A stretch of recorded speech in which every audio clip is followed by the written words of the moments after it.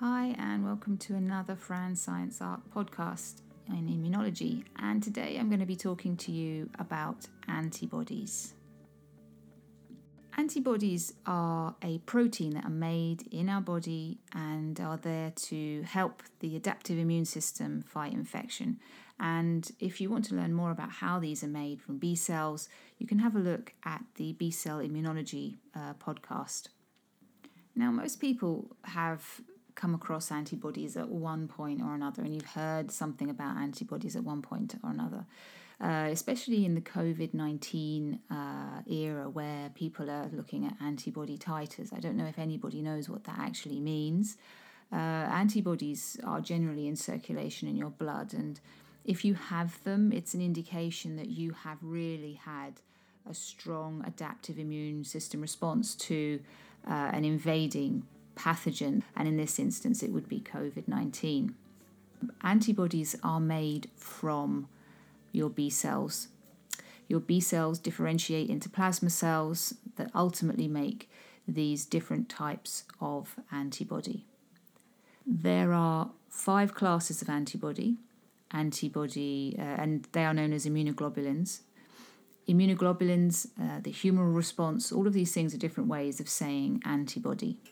The different classes of antibodies are immunoglobulin A, immunoglobulin E, immunoglobulin D, immunoglobulin M, and immunoglobulin G. Have I got all of them? So, and it would spell MAG if IgM, A, D, G, and E. And each of these antibodies has slightly different roles depending on when they're released and where they're released, and different shapes and different sizes as well. I'm first going to start with what antibodies actually do. They're released in the adaptive immune system alongside cytotoxic T cells as part of your adaptive immune response against a pathogen. And just like the cytotoxic T cells, they are very formidable in what they do, but they do not, unlike cytotoxic T cells, kill things directly. Cytotoxic T cells go around and latch onto things and kill things. Antibodies do not do that. They promote the cell death of something. And they're able to do this because of their unique structure, which I'm going to describe now.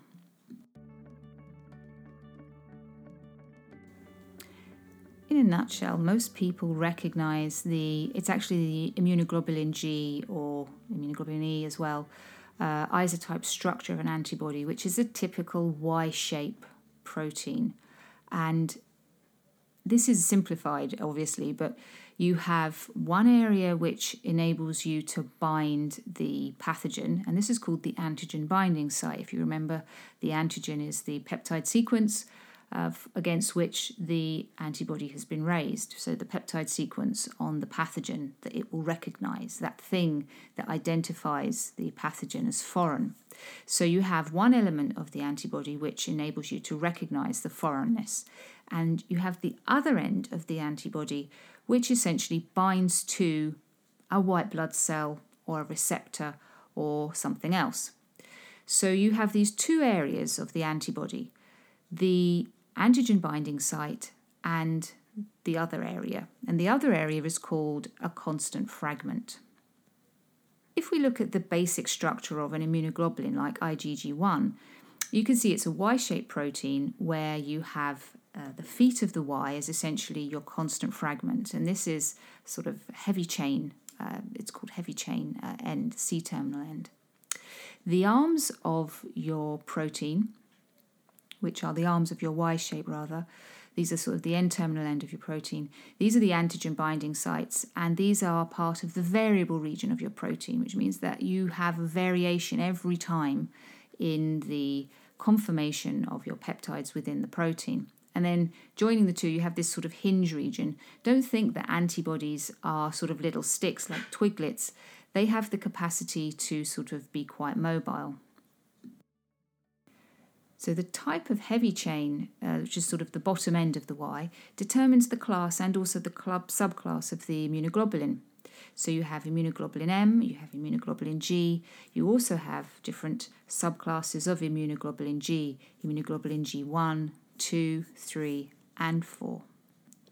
So immunoglobulin G1 does illustrate the general structure of an antibody. There are 4 chains. There are 2 light chains bound to 2 heavy chains, and they have these interchained disulfide bridges. The N-terminal end is the variable end, and the C-terminal end is the constant end. So let's get back to what it is that actually the antibody does. Now, I needed to tell you what the structure of the antibody was, because then it makes it much easier for me to explain what binds to what. The Fc fragment, or the constant fragment, binds to your white blood cells, your leukocytes, and the antigen binding fragment binds to the pathogens. So your arms of your Y bind to the microbes, the pathogens, and the feet of your Y-shaped protein, your Y-shaped antibody, bind to your white blood cells. Now, most people think when you're talking about antibodies, what they do is they stick everything together. I mean, I remember when I was at school, now this is kind of a very, very long time ago, but it was pretty much, that was what antibodies did. They agglutinated everything, they stuck everything together, and in doing so, you neutralize your microbes and you neutralize their toxins. If you have microbes surrounded by little antibodies, in disabling it from moving, then it doesn't work very well. However, there are other things that antibodies can do in order to promote the removal of a pathogen.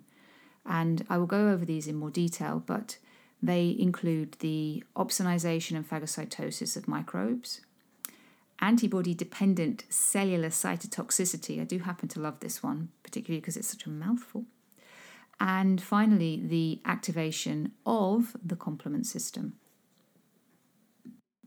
Now, who remembers what opsonization means? Literally, from Latin, it means to make ready, to prepare food. And if you wanted to have a more contemporary sort of analogy, you could say opsonization is the equivalent of coating something in salt to make it more palatable. That is exactly what opsonization is. It makes a pathogen more palatable to your phagocytes. So a microbe coming along that is surrounded by antibodies will suddenly be able to be phagocytosed more readily by the phagocyte. How does this happen? By the antigen binding fragments binding to the microbes. So essentially you have lots of the sort of constant fragments sticking out from the microbe now. You've got the little feet of the Y shape sticking out. There are receptors on your phagocyte for that constant fragment. You have Fc receptors on your phagocytes. And if they are immunoglobulin G, these will be constant fragments, FCG. These will be receptors for the immunoglobulin G.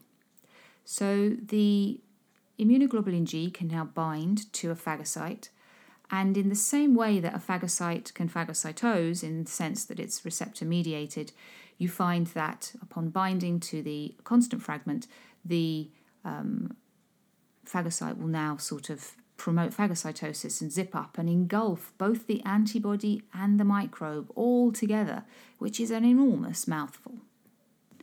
Now, antibody-dependent cellular cytotoxicity is a mechanism by which the antibody is behaving as a go-between.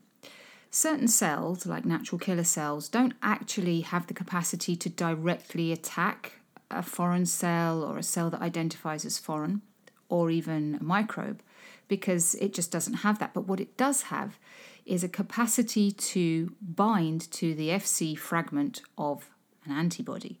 So if an antibody can bind to an infected cell, for example, maybe a cancer cell, the antigen, the tumor antigen on the surface of the tumor of the cancer, the antibody binds to it, and it up is sticking its little Fc fragment. A natural killer cell can bind to the other end of it. And in the same way that the sort of phagocyte works, the natural killer cell binds to it, and it will trigger an intracellular mechanism. This time it won't phagocytose, but it will have a killing mechanism which actually is very similar to a cytotoxic T cell, and it will elicit different types of killing mechanisms to directly kill the cell which it is attached to with the antibody as a go-between. However, there are other cells that can also interact with the antibodies in the same way. You have macrophages, neutrophils, and eosinophils also mediate ADCC, I'll call it. And the eosinophils, for example, can kill certain parasitic worms, known as helminths, using, instead of immunoglobulin G this time, an immunoglobulin E. The end product of antibody-dependent cellular cytotoxicity depends very much upon the type of cell that's basically binding to the antibody. If it's a natural killer cell, the natural killer cell adopts mechanisms that are very similar to T cells in killing things. If it's an eosinophil, it behaves in a similar way to a mast cell and degranulates. But no matter what, the cell that has the antibody attached to it ends up lysed or apoptosed or dead.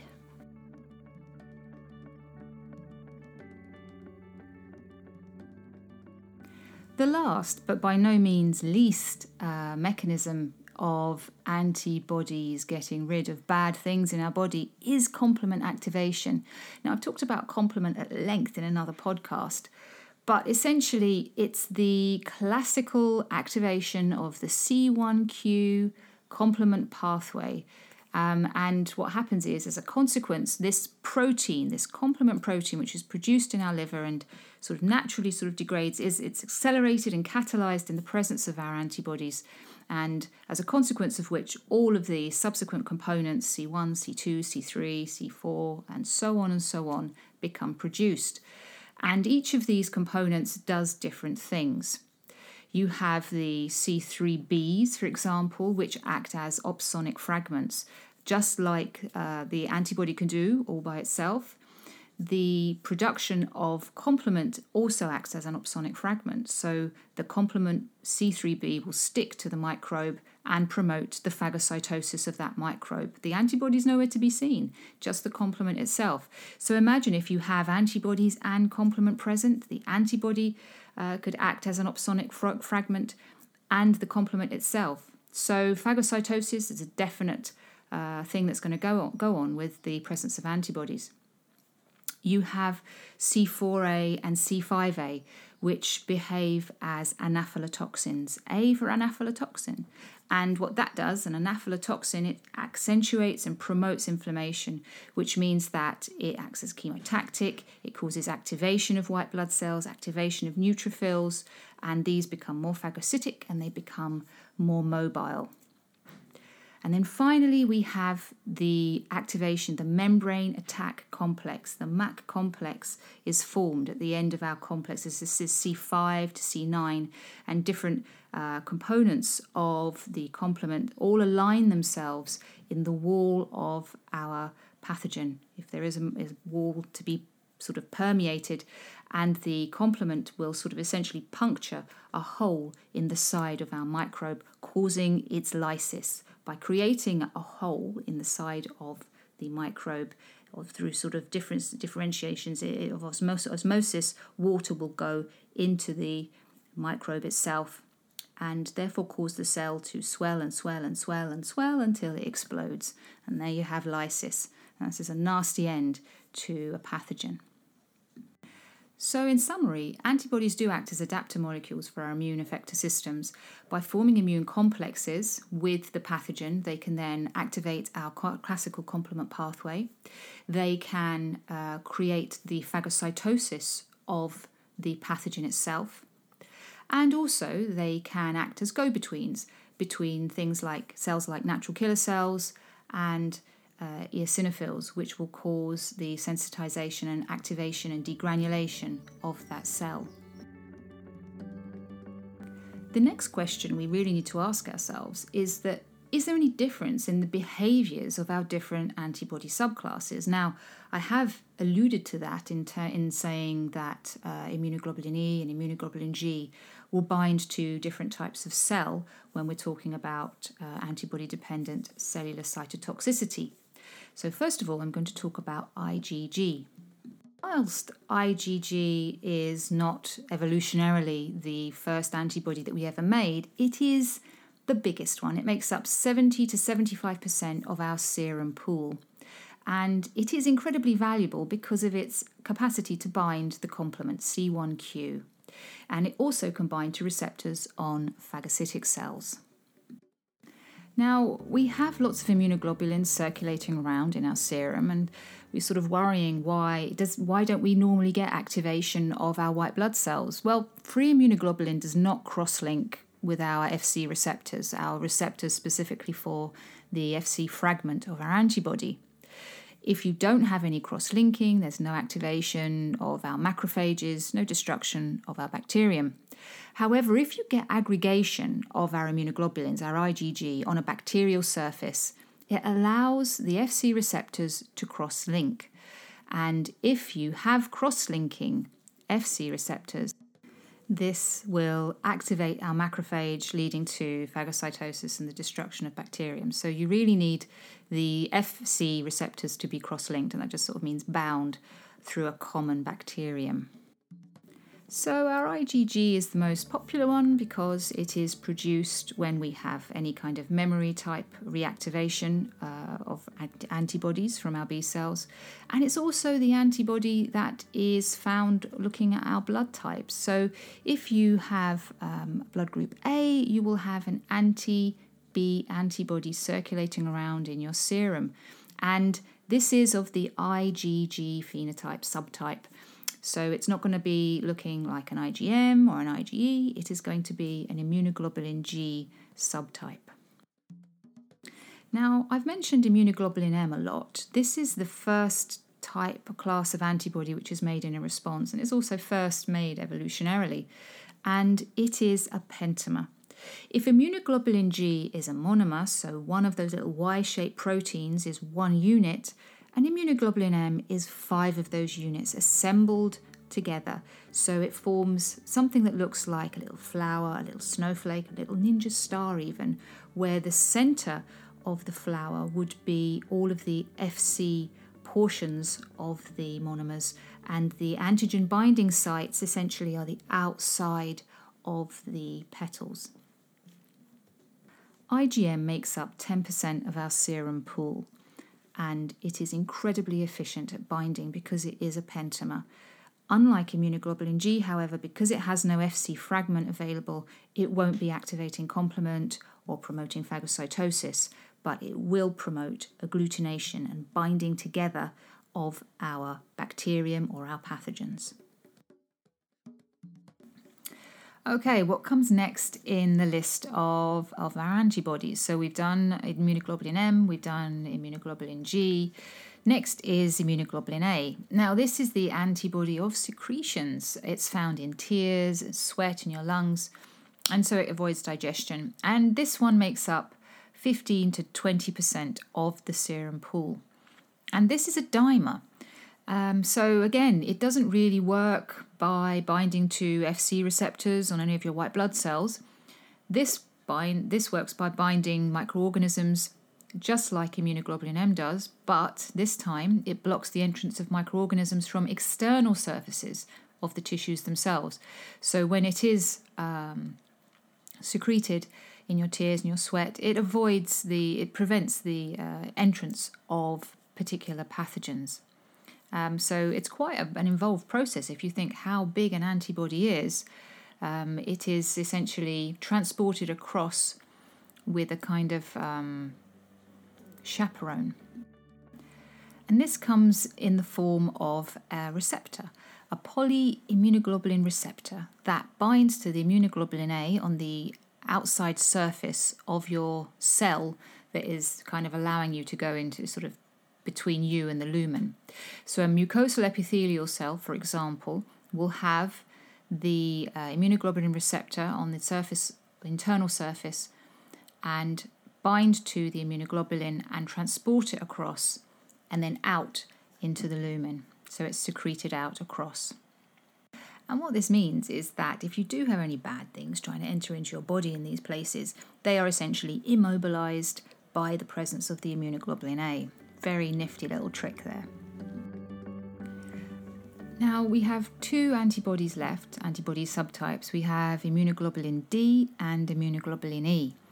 I'm not going to go very much into immunoglobulin D, is that it constitutes less than 1% of our immunoglobulin population, and it is essentially the little tiny receptors that you find on B cells, so very, very tiny indeed. Now, immunoglobulin E is a different kettle of fish. Immunoglobulin E is what we associate as the immunoglobulin of allergy. The immunoglobulin E can also bind to parasitic worms using their antigen binding fragments, not only innocuous antigens that you find associated with allergy. On the other side, the immunoglobulin E Fc fragment can bind to mast cells and bind to eosinophils, and upon binding, they will release their contents of their cells. So eosinophils and mast cells will release things such as histamine and other things. Now, the reason behind having an immunoglobulin E response to something like a parasitic worm is that if you do have large parasites, a phagocyte, there is no way on earth a phagocyte is going to be ingesting an entire worm. I mean, some of these worms, if you think of sort of tapeworms even, can be up to sort of meters and meters long. So there's no way that's going to be ingested by one cell. However, when the worm is coated with antibody, especially immunoglobulin E, your eosinophils can attack it through their binding to the high affinity Fc receptor. And in doing so, you'll have lots of eosinophils attacking and releasing all of their contents. And if you don't think that's going to be very irritating, imagine what happens when you yourself have an allergic reaction or your skin starts itching because you've touched poison ivy. The worm, or helminth worm, is really experiencing a similar thing through the presence of histamines and other inflammatory mediators that are being released.